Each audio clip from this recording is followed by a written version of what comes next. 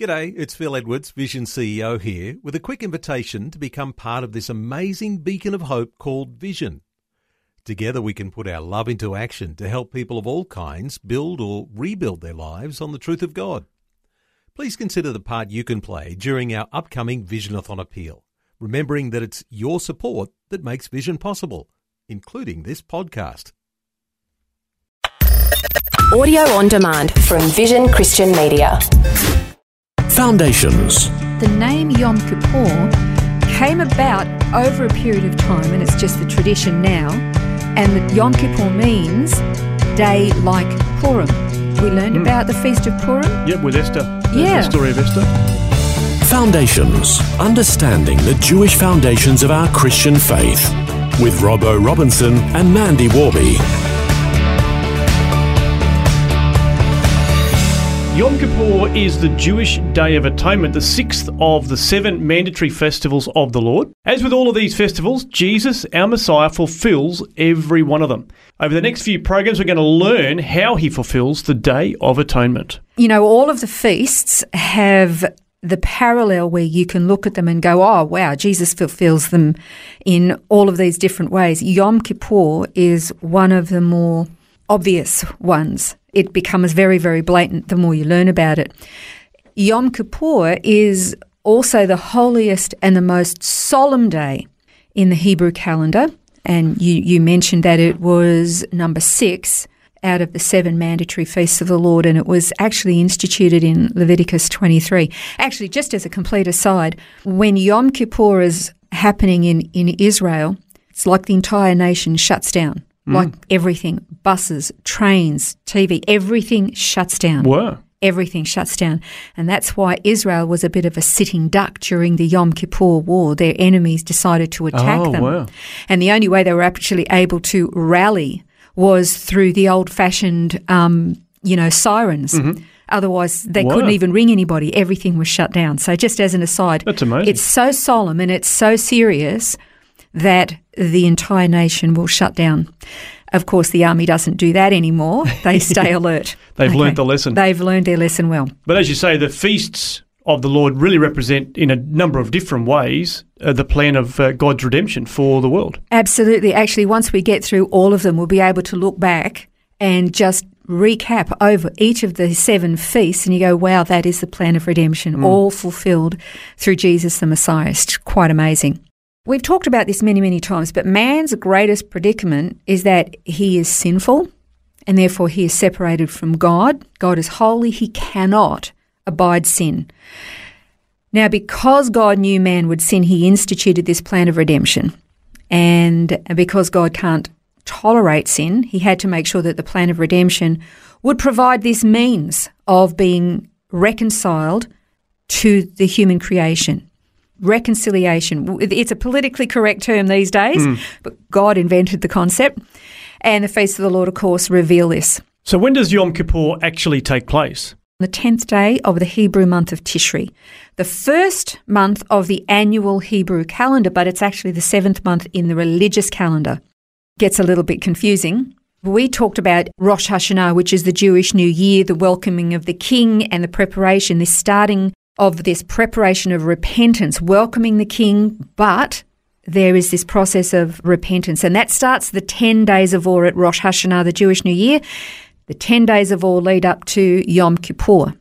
And these 10 days is meant to be personal reflection, personal preparation, and repentance for all the wrongdoings and all of the sins that have separated people from God. And the ultimate goal is not only forgiveness, but to have your name written in the book of life. That's the ultimate goal. And we can read about the instigation of Yom Kippur in Leviticus 23, verses 27 and 28 say, "On exactly the 10th day of this 7th month is the Day of Atonement. It shall be a holy convocation for you, and you shall humble your souls and present an offering by fire to the Lord. You shall not do any work on this day, for it is a day of atonement, to make atonement on your behalf before the Lord your God." Again, there's this understanding that this is about a substitute. It's somebody doing a sacrifice on your behalf before the day of the Lord. Now, we should note that the details of what took place on Yom Kippur are found in Leviticus 16, but the Bible doesn't actually refer to it as Yom Kippur. So how did that name come about? The name Yom Kippur came about over a period of time, and it's just the tradition now, and that Yom Kippur means day like Purim. We learned about the Feast of Purim. Yep, with Esther. The story of Esther. Yeah. And so the story of Esther, in just very briefly, is Esther goes, well, Haman, wicked Haman, boo, hiss. He has this scheme where he deceives the king, and he puts out this edict that the Jewish people were going to be annihilated, completely, genocide of the Jewish people, another attempt. And Esther is asked by her uncle Mordecai to go before the king and plead their case. And she says, well, I can't. It's illegal. If I go before him without him summoning me, it's a death sentence. But in Esther 4:16, it actually gives us the account of what happened. Yeah, so she says to her uncle Mordecai in this verse, "Go assemble all the Jews who are found in Susa and fast for me. Don't eat or drink for 3 days, night or day. I and my maidens also will fast in the same way, and thus I will go into the king, which is not according to the law, and if I perish, I perish." Amazing, isn't it? So here you've got a lady, she's like a substitute. She's this go-between. Yeah. I will go between me, my people, and the king, offer my life in the hopes that I can bring about their salvation. So again, you've got this principle of a substitute. So that's where the name Yom Kippur comes from, given to the Jews regarding this Day of Atonement. And in the role of the Day of Atonement, the high priest is particularly important. His role is absolutely vital, and the actual function or the outworking of the Day of Atonement can be a little bit gruesome. Actually, many of the feasts are, when you look at Passover and everything, somebody's got to die. Blood has to be shed, so it can be a little bit gruesome. But the high priest role is very, very important, crucial actually. So the Holy of Holies is this little tiny room that is situated in the centre or the heart of initially the tabernacle, then when the temples were built, right in the heart of the temple. And this little room was where the Ark of the Covenant and the mercy seat were, and nobody could go in there, not even to dust. Throughout the year, only once a year, and the high priest would go in there and he would go through numerous ceremonial washings and cleansings. We would say baptisms, mikveh. He would go into this water cleansing, numerous of them. He wore special garments just for this day. He had to go through all this ritual. He would offer a bull as a sin offering for himself and his family. His family was the priestly family, the family of Aaron. And he had to be all cleansed. He had to be all sacrificed up, ready to go in there so that he was clean. And he'd go in with fear and trembling, thinking he may not come out. He would go in with fear and trembling. This is a serious, serious ritual or ceremony. He's literally coming before the presence, the very presence of God. And remember, God can't tolerate sin. So he had to make sure he was well and truly washed and clean, sparkling and shiny before he entered this little place.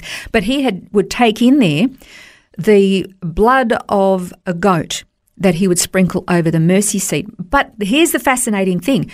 They would bring 2 goats. They had to be perfect without blemish, but they would bring 2 goats to the entryway to either the tabernacle or later the temples. And then the priest would cast lots. And depending on which one the lot fell to, 1 goat would be sacrificed. Its blood would be shed, and he would take that and sprinkle it on the mercy seat in the Holy of Holies. The other goat had a very special or specific role. And you want to know what that role is, don't you? I sure do. Well, I'm sorry, you're going to have to wait till next time. So we'll keep you all in suspense on this one, and we will explore these 2 goats and understand the term scapegoat as we continue to study the Day of Atonement, or Yom Kippur, on Foundations.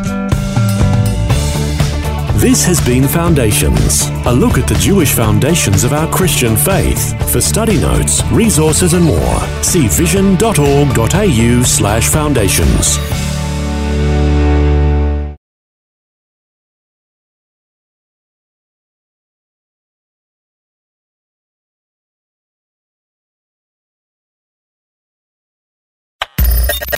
Thanks for taking time to listen to this audio on demand from Vision Christian Media.